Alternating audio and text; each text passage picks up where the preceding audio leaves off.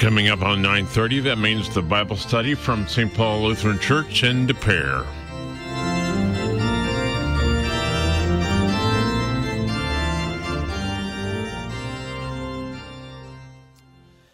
Good morning. We welcome you all to Bible class. I'm Pastor David Smith, Senior Pastor at St. Paul's Lutheran Church in Des Peres. We welcome all of you, and we welcome our listening audience on KFUO. Now, this morning we're going to be studying the lessons, but they're not the lessons from the lectionary. We are having a sermon series here at St. Paul's, and next week the topic is Sola Scriptura, or Scripture alone. Therefore, we have chosen specific readings that talk about the Scriptures. So, this morning, we're going to start with Psalm 119, verse 105 to 112. And it begins with a very familiar verse. Your word is a lamp to my feet and a light to my path. Psalm 119 is a very unique psalm. Has 176 verses, longest in the Bible, and it's broken in to 22 sections of 8 verses each.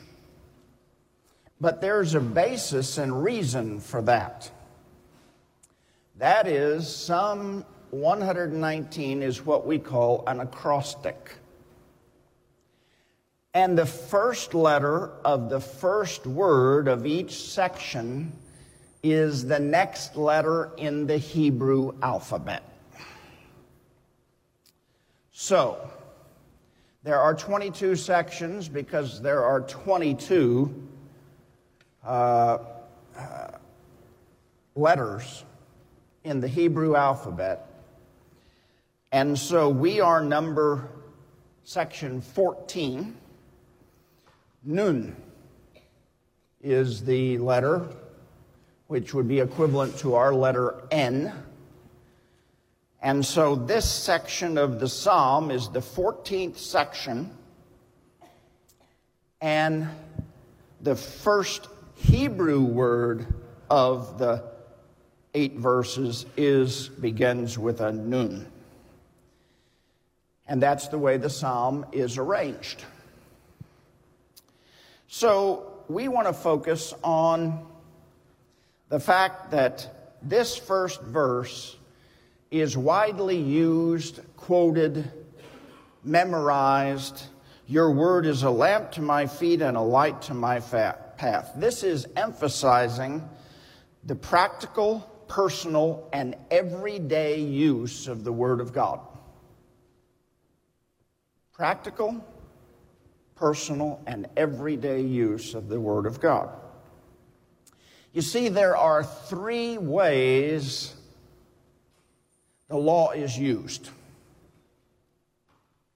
The first way the law is used is as a curb to prevent a world of 6 billion people from being completely out of control. Even if you're not a Christian, this law is the basis of humanity. Without it, things would be total chaos. The second use of the law is the use that shows us our sin towards God's goal of saving us. To condemn our sin, to show us that the only chance we have is to flee to the gospel. The third use of the law is for only Christians. And that use of the law is what's being talked about here. It's what happens after you believe in Jesus Christ as your Savior, and your attitude has totally changed, And instead of saying, I have to do this, it's, I get to do this. Okay, God, show me how to live as your child. That's the third use of the law. And that's what this verse tells us. The word then is a light, and the imagery is the fact that it will get us through a dark world of sin and death. That word is the only thing shining that shows us the way through this world. And of course, the whole imagery that Christ is the light of the world. But let's read a couple of the other verses here. The second verse. I have sworn an oath and confirmed it to keep your righteous rules. In other words, the psalmist is saying, I have made a vow that I'm going to be faithful to your word. To your word. Now, let's get this straight from the start. The word used here is not just law, it's gospel. It's in the broad sense, law and gospel. So the psalmist is saying, as your child, I'm going to seek to be faithful to your word and keep your righteous rules.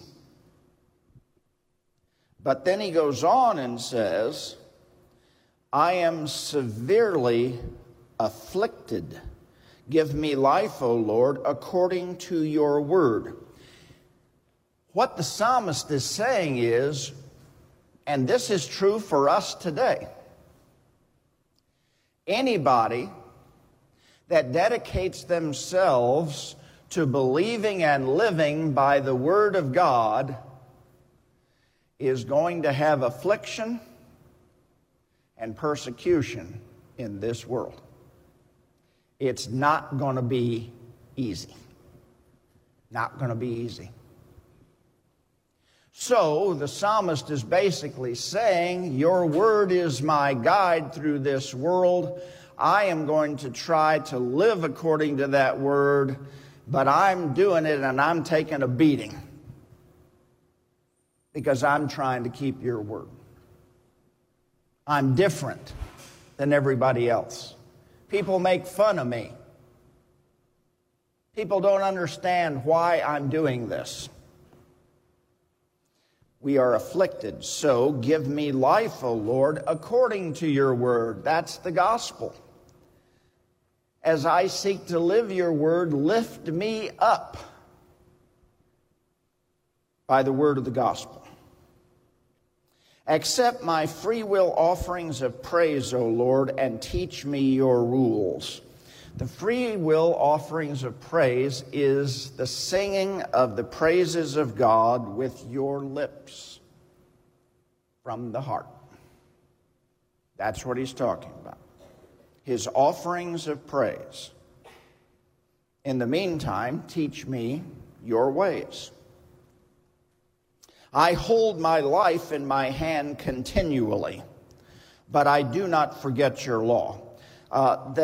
That phrase, I hold my life in my hand continually, means the threat of death. The threat of death. That in trying to keep these teachings of the Word, he's under the threat of death. My life is fragile. Our lives are fragile. As we seek to keep the Word of God, there is always the threat of death. It's happening more and more in our world, isn't it? It's just flat dangerous to be a Christian in many parts of the world today. Lots of persecution. Don't think it's going to get any better. It's not. The reverence that this nation once had for the Christian faith is waning fast. Waning fast. There are already Christians in this country persecuted for their beliefs. It's happening more and more, and it will continue to happen, may even get worse. So we as Christians, it's not just fun and games on Sunday morning. It's a life. And sometimes that life is even dangerous in this world. The wicked have laid a snare for me, but I do not stray from your precepts, in spite of the fact that there's all this evil and all these threats. I'm going to keep your word. Your testimonies are my heritage forever, and they are the joy of my heart. I incline my heart to perform your statutes forever, to the end. So the psalmist is saying, your word is a lamp to my feet and a light to my path, and I'm going to follow it even though it may mean affliction and persecution in my life. But I'm going to hold on steadfast to your word. And it's implying that the very thing that will give the psalmist the strength to do that is the word itself. The power of the gospel. That's what will give the strength so that I can stay faithful to the Lord. Not to the world, to the Lord. Now, the reason we chose this passage is it teaches us the power of the Word, which is there both to guide us, but is also there to empower us to be faithful to our Lord, who lived and died and rose again for us. So it shows us the power of the Word, the practicality of the Word, that it's not just something we hear on Sunday, it's to be used each and every day in our lives. So that's our first lesson. Any questions? Comments?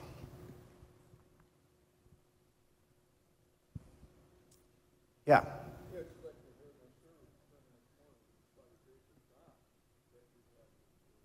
Yes, he said that it's by the grace of God that we have this word. That is true. That's one of the things we're going to talk about this week.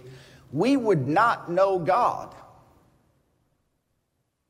if he didn't choose to reveal himself through the word.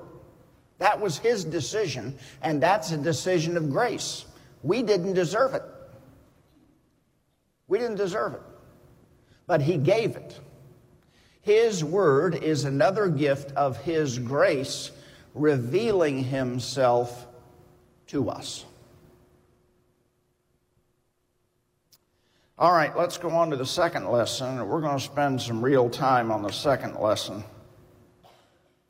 even though it's very short. 2 Timothy 3:14-17. But as for you, continue in what you have learned and have firmly believed, knowing from whom you learned it, and how from childhood you have been acquainted with the sacred writings, which are able to make you wise for salvation through faith in Christ Jesus. All Scripture is breathed out by God and profitable for teaching, for reproof, for correction, and for training in righteousness, that the man of God may be complete, equipped for every good work. All right. Paul is writing to Timothy, and he's telling him, remember what you've been trained. Now, if we read earlier in Timothy, we see that Paul has commended Timothy's mother and grandmother, Lois and Eunice, for training him in the faith. And of course, Paul picked up after that. And what was handed down to him was the Old Testament.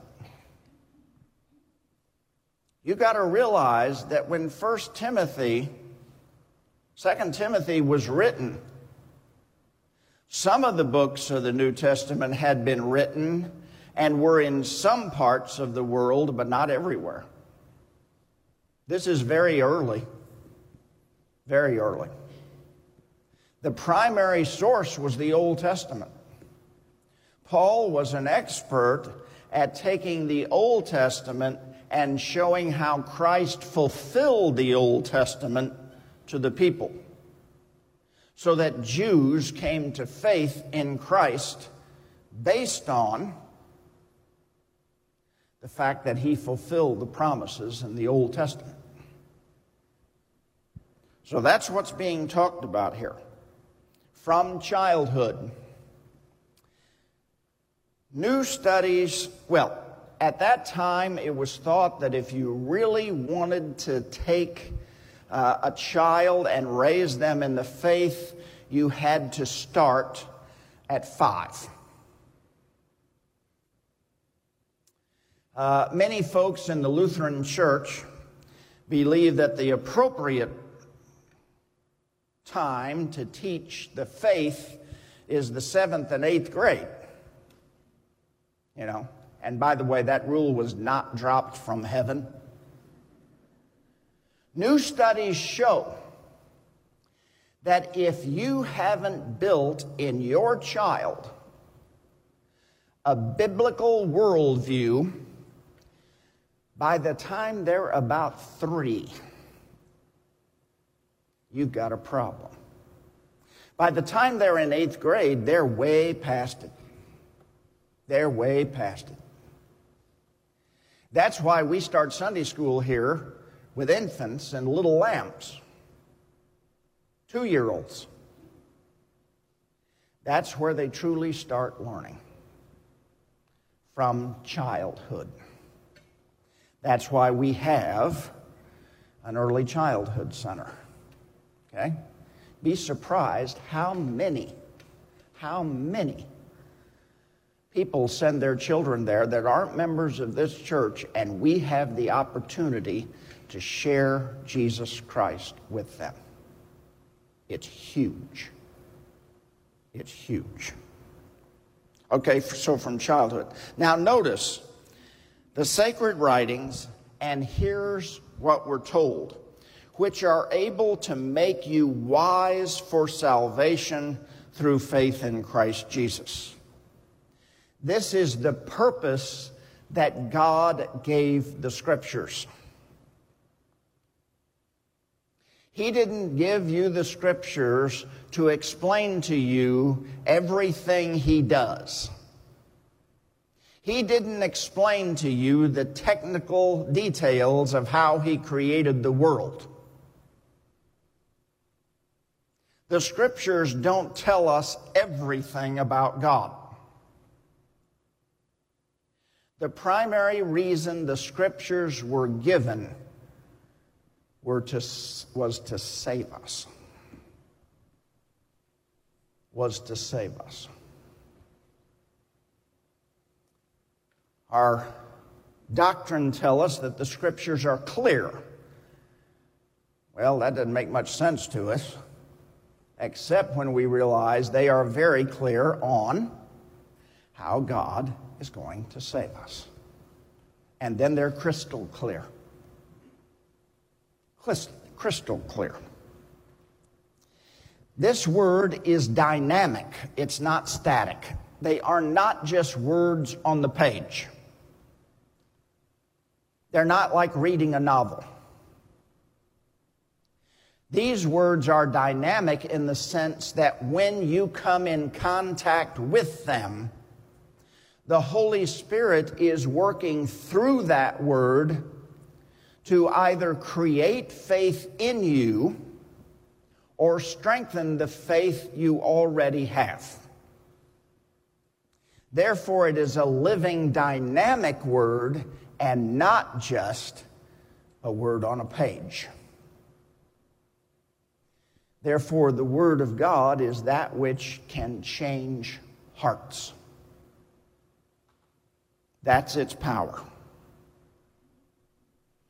All Scripture is breathed out by God. Have you ever thought that every time God breathes, there's life? That's the way it's used.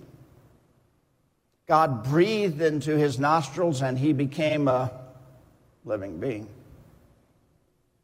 Jesus came to the upper room and it says he breathed on his disciples. And he says, if you forgive anybody their sins, they're forgiven. Life. The valley of the dry bones, all the bones were dead until God breathed on them. And through the Word of God, it is God-breathed or inspired, and it gives eternal life. Anytime God breathes, we get life. Okay? We get life. Is breathed out by God and profitable for teaching. That's instruction. Profitable for reproof. That is a teaching against false doctrine. That's what's being emphasized, a teaching against false doctrine. For correction. That's for us. The word correction in Greek actually implies to set somebody back on their feet. And the implication here is the law of God knocks you out, knocks you down, condemns you, works guilt in you. And the Word of God then sets you on your feet. And for training in righteousness. Okay? That the man of God may be complete, equipped for every good work. Now, I want to spend some more time on this.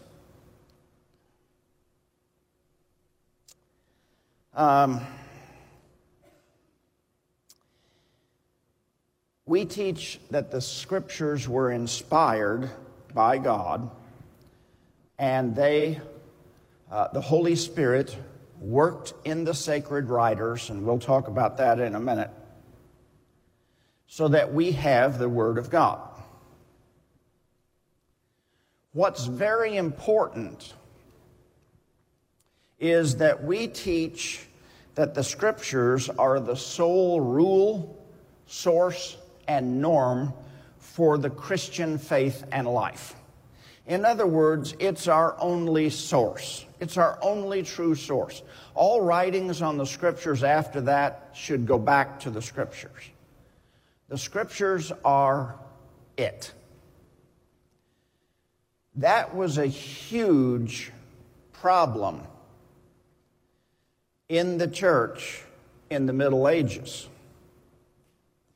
because at that point it had gotten to the degree that there were two sources of truth. And one was the Holy Scripture. And the other was the tradition of the Roman Catholic Church and the papal decrees of the Roman Catholic Church. So that both Scripture and tradition were quoted as sources. Therefore, a papal decree had the same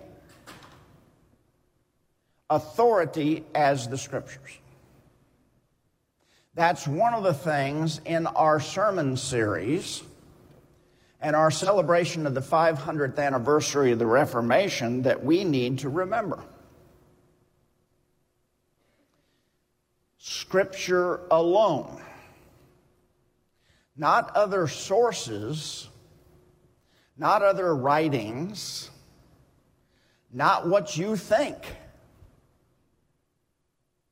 Scripture. Scripture. Not your opinion about Scripture, but what Scripture says. We do not rationalize it away. We do not say, oh, that doesn't apply today. It is God's word for all ages, and it is all authority. Not everything that happened was recorded. John says that not everything in Jesus' life was written down. Look at, those of you who got Bibles, look at John 20, 30 to 31. John 20, 30 to 31.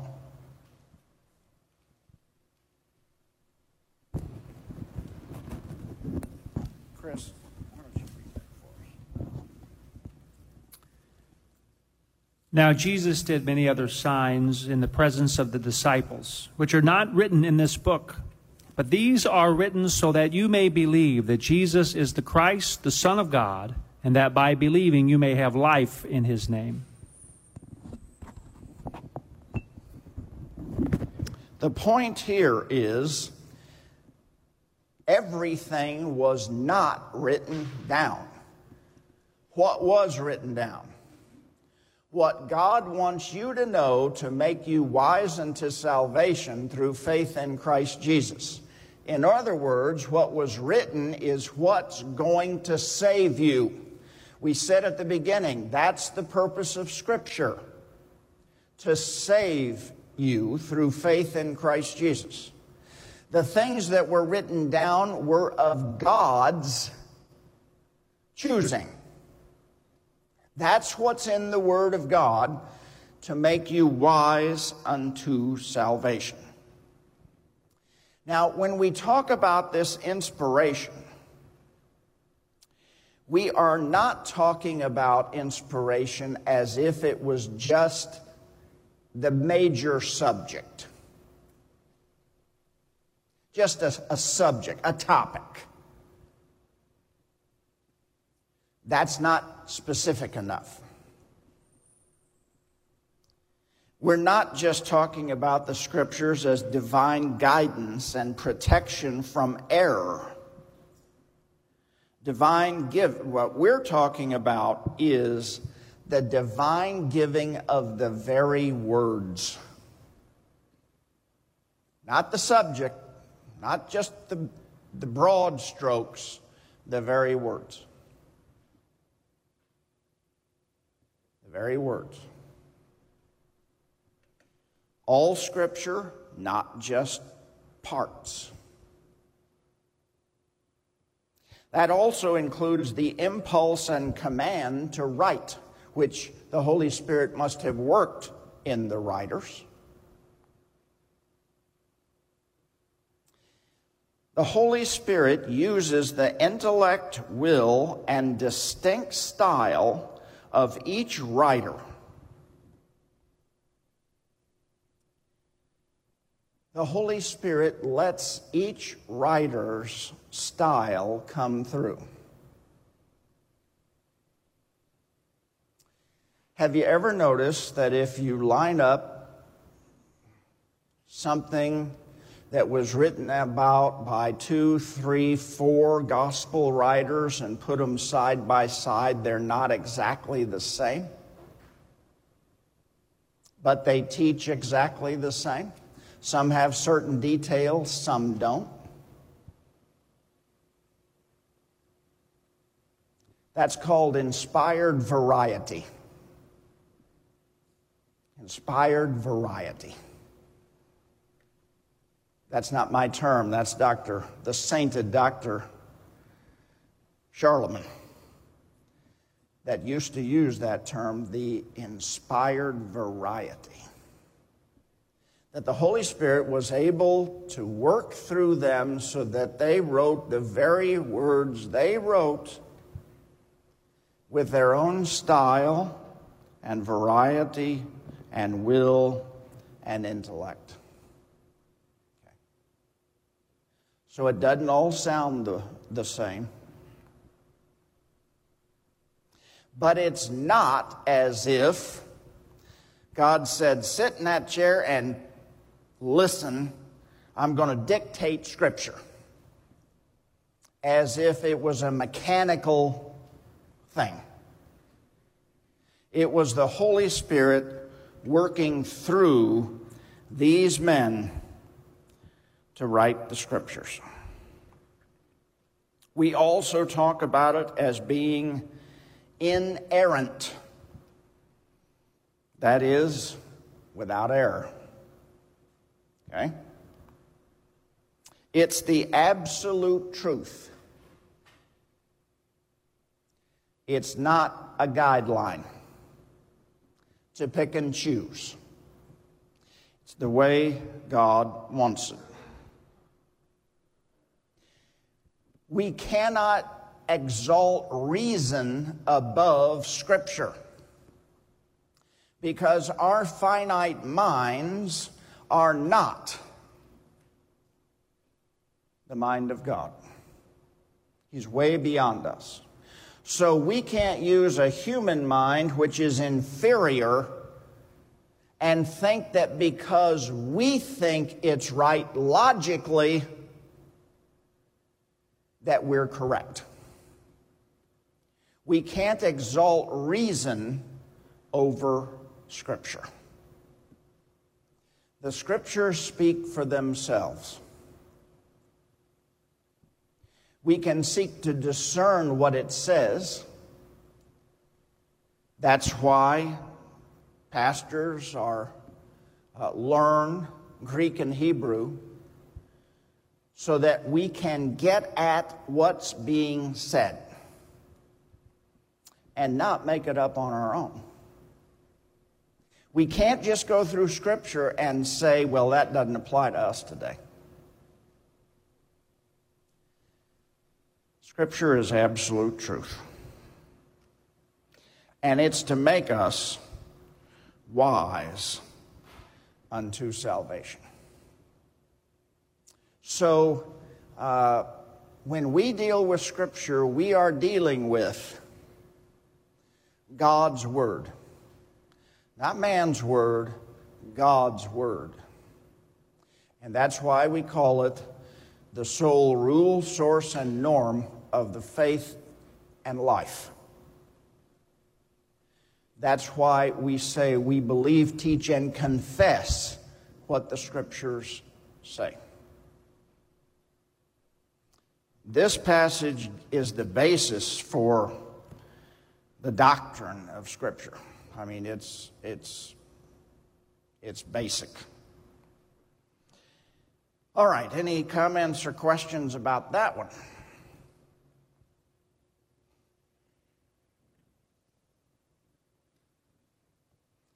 Well, you guys asleep today?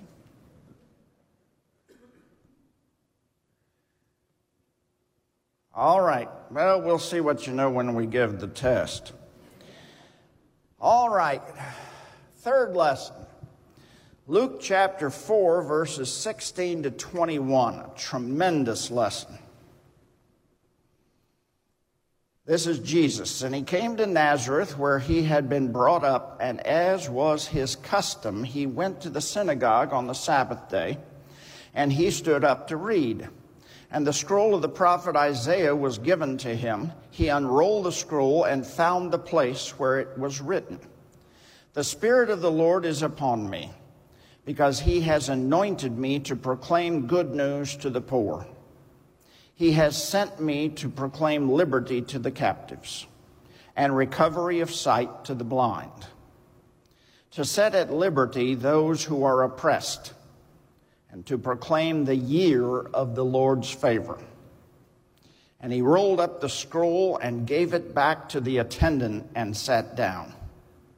And the eyes of all in the synagogue were fixed on him, and he began to say to them, "Today, this scripture has been fulfilled in your hearing." That's pretty dramatic. That's pretty dramatic. Jesus, when he was teaching, first always went to the synagogues. He came as a promise to be the Savior of the Jewish nation. We see that pattern throughout the New Testament. Where did Paul go when he went to a town for the first time to teach? The synagogue. Okay? The word goes first to the Jews, then to the Gentiles. Jesus went to the synagogue. In those days, when a guest was at the synagogue, a male, he was allowed to read the scriptures. The scroll of the prophet Isaiah was given to him. He unrolled the scroll to the place where it was written. The Spirit of the Lord is upon me because he has anointed me to proclaim good news to the poor. Jesus is reading this, and the me is him. When Isaiah was inspired to write, he was writing in the first person. Not he or she, but I. So as Jesus reads this, he is talking about himself, only this passage was written 700 years before.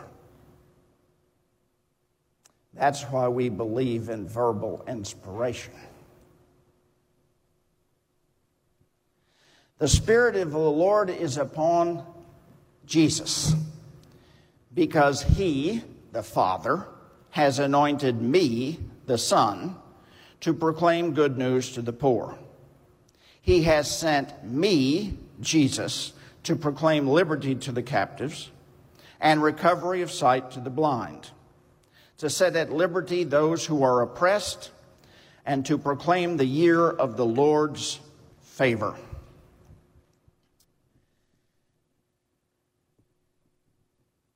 That is a description in very vivid terms of the forgiveness of sins.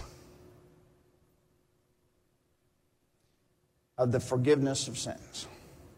Sin was what made them poor.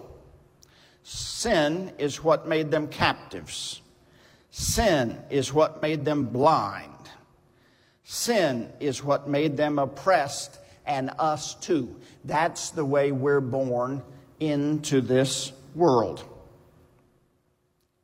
Poor, captive, blind, and oppressed. What he is describing here is what he's going to do about that situation. He's going to bring good news, the gospel, to the poor, to bring us liberty, sight, and to proclaim the year of the Lord's favor. Now, what's the year of the Lord's favor? Back in the Old Testament, every 50 years, they were to celebrate the Jubilee year. Now, in the Jubilee year, lots of fantastic things were supposed to happen. If you had sold your property, you got it back. If you had been sold into slavery, you were free. Everything was to go back as if sin hadn't happened. We have no record that those in Israel ever celebrated the year of Jubilee. They were to forgive all debts. All debts were off. I mean, it'd been great. There's no record they ever did it. God commanded it, but there's no record they ever did it. It's called the year of Jubilee. That is the year that Jesus is talking about.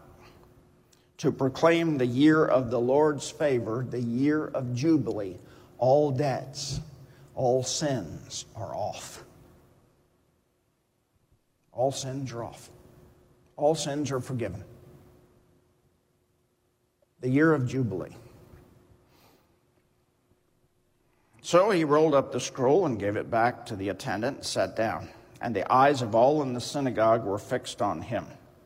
And he began to say, "Today, this scripture has been fulfilled in your hearing." In other words, the word today is a very powerful word. It's used several times in the Gospel of Luke. Today, the year of Jubilee begins. Today, you are at liberty. Today, your sins are forgiven. Today is the beginning of new life in me. Today is the beginning of eternal life in me. Today. And as he said that, the rest of the story is they tried to throw him off a cliff for saying that. Okay, they weren't real happy with that he was proclaiming that he was going to fulfill this word of God, that he was it. But he was.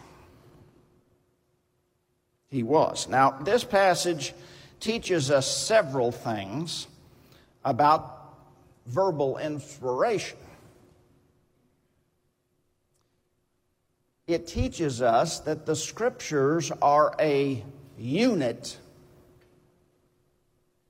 and that the Old Testament not only teaches God's saving acts, but points us to His ultimate saving act in Christ, and therefore the fulfillment of all Scripture is Christ.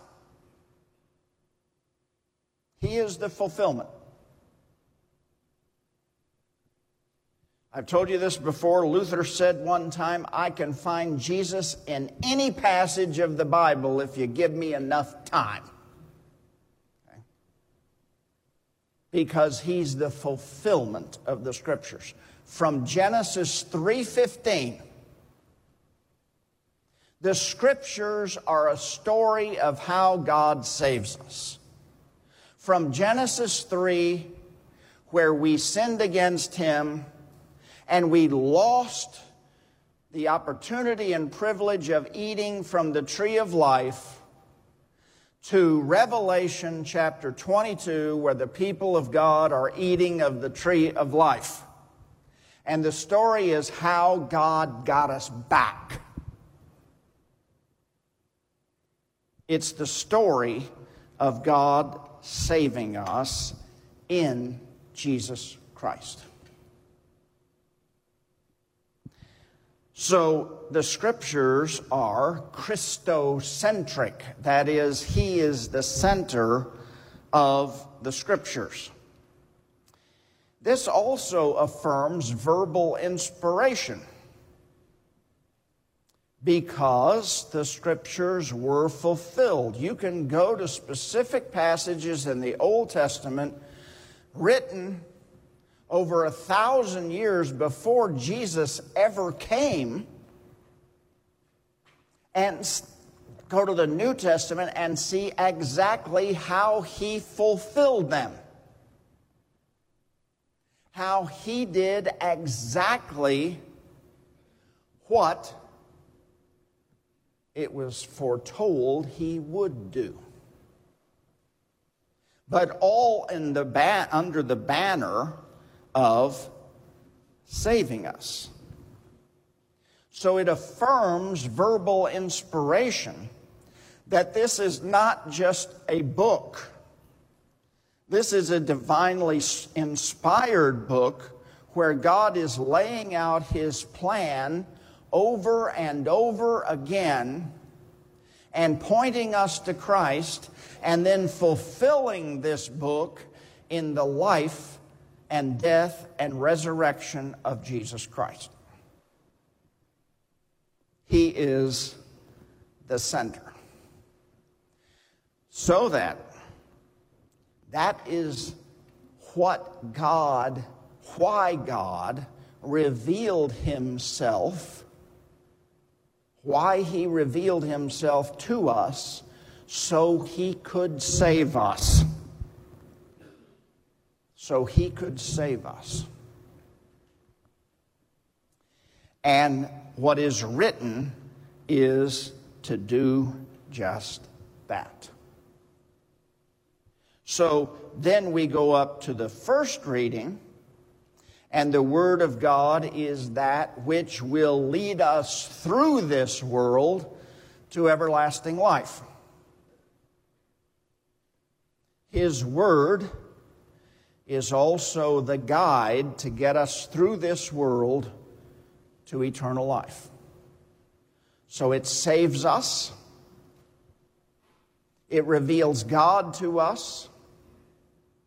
It gets us through this world to everlasting life.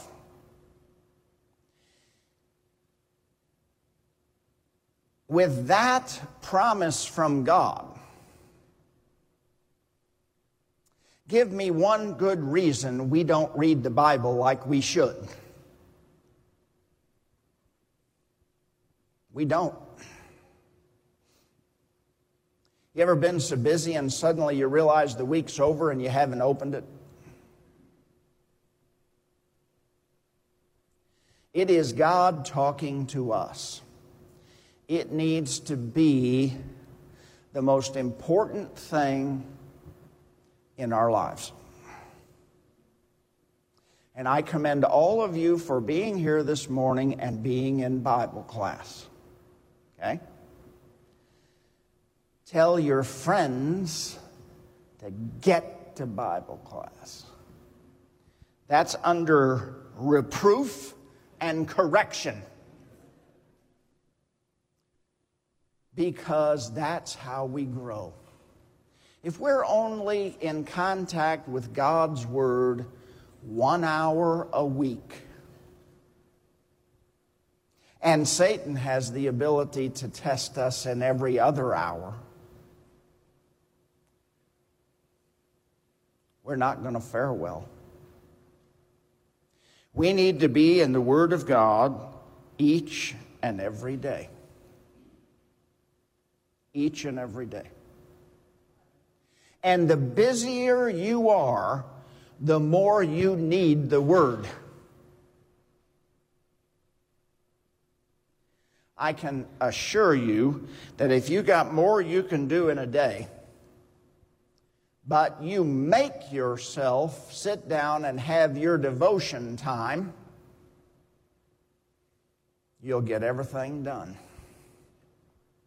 And just look at it this way. If you don't, God didn't want you to do it. But you had your priorities straight. The Word of God first. And then everything else. Word of God first. So I've gotten my advertisement in. And let's go to questions about any of the lessons or anything we talked about. Yes, on the earlier we mentioned a variety of scriptures. And I thought another reason I started back is when to whom the scripture was written from those days too. For example, Romans may be written for the Romans too. Yes, the comment was that we have a variety in Scripture of the way it was written, also because these letters, these books were written to specific audiences. So you would write differently if you were writing to a Jewish audience than a Gentile audience. So for instance, take the book of Matthew. The book of Matthew is filled with quotes from the Old Testament and showing how Jesus fulfilled those passages. Who was Matthew writing to? Jews. On the other hand, Romans, written by Paul, the first 8 chapters are very doctrinal and start with the very basics of sin all the way to salvation. Paul was writing to Gentiles. 1 Peter, you read 1 Peter, he makes numerous references to affliction, persecution, and suffering, because that's what his audience was undergoing when he wrote the letter to them. But when it comes to style, the Holy Spirit incorporated that too. So it's not only who they're writing to, but the Holy Spirit letting their style come through. Right? Other things. Yeah, Don?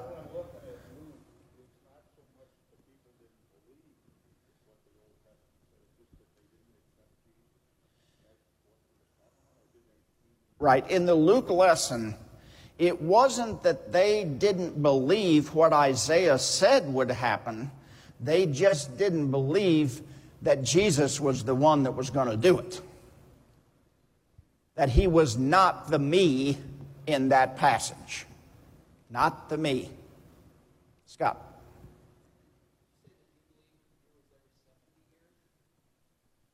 $50. 7 times 7, and then the next year. Okay? That's the way it was set up. And it's a glorious description. It's in Leviticus, but as I say, they never, ever seem to carry it out. Yes?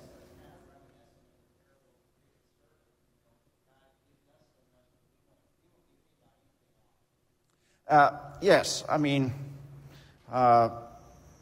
we are not the kind of people that if we have huge financial gains, just because it's the 50th year, we're going to give it back. That's not our style. Okay? And it wasn't the people's style then either. It was not their style. All right. Yeah, way in the back.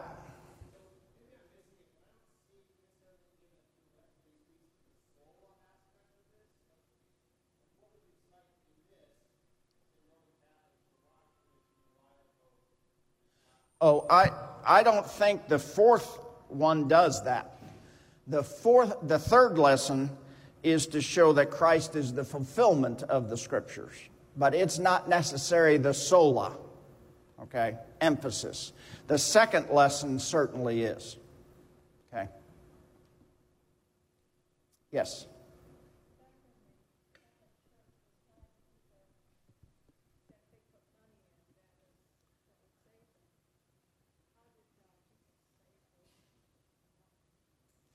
Her question was, back in the days when people were being told that if they bought indulgences, their sins would be forgiven and saved, how did Jesus forgive them?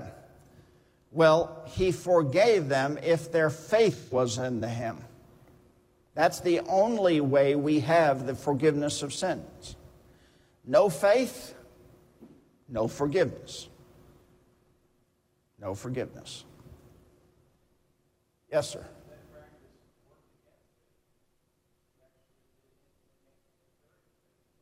Right. Faith, yeah, the comment is works were encouraged, not faith. And therefore, that is why Luther viewed it as so dangerous. Because Annette, I can't guarantee you they were forgiven. The people thought they were doing what they were supposed to. They had been misled. We'll let God sort that out. Thought I saw one other hand. Yes.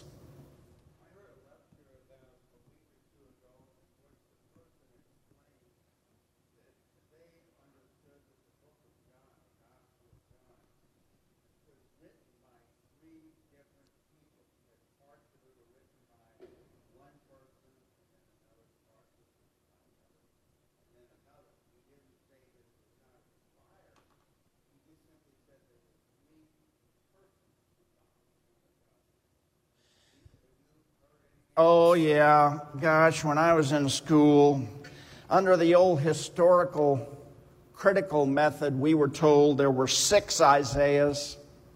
Okay? And that is a function of studying the Bible as if it were just literature. We do not teach. Isaiah wrote Isaiah. John wrote John. We do not get into trying to analyze that. You can pick lots of things apart, but the fact is there are enough self-identifications in the book of John that we believe John is the author. So, and there's no evidence there were 3 of them. They're making it up.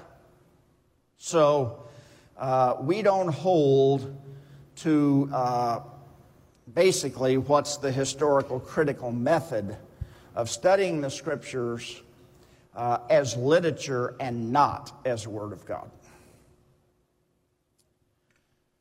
All right, we are done for the week. Thank you for coming. Thank you for listening.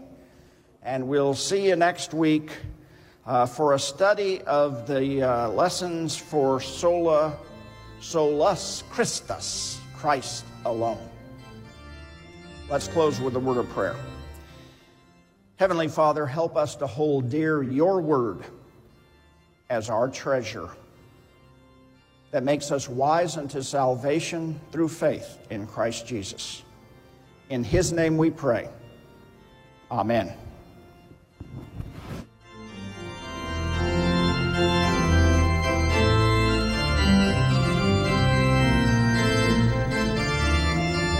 This has been a Bible study from St. Paul Lutheran Church in De Pere on KFUO, the messenger of good news. Coming up, the live service from our Savior Lutheran Church in Fenton. That's on the way on KFUO.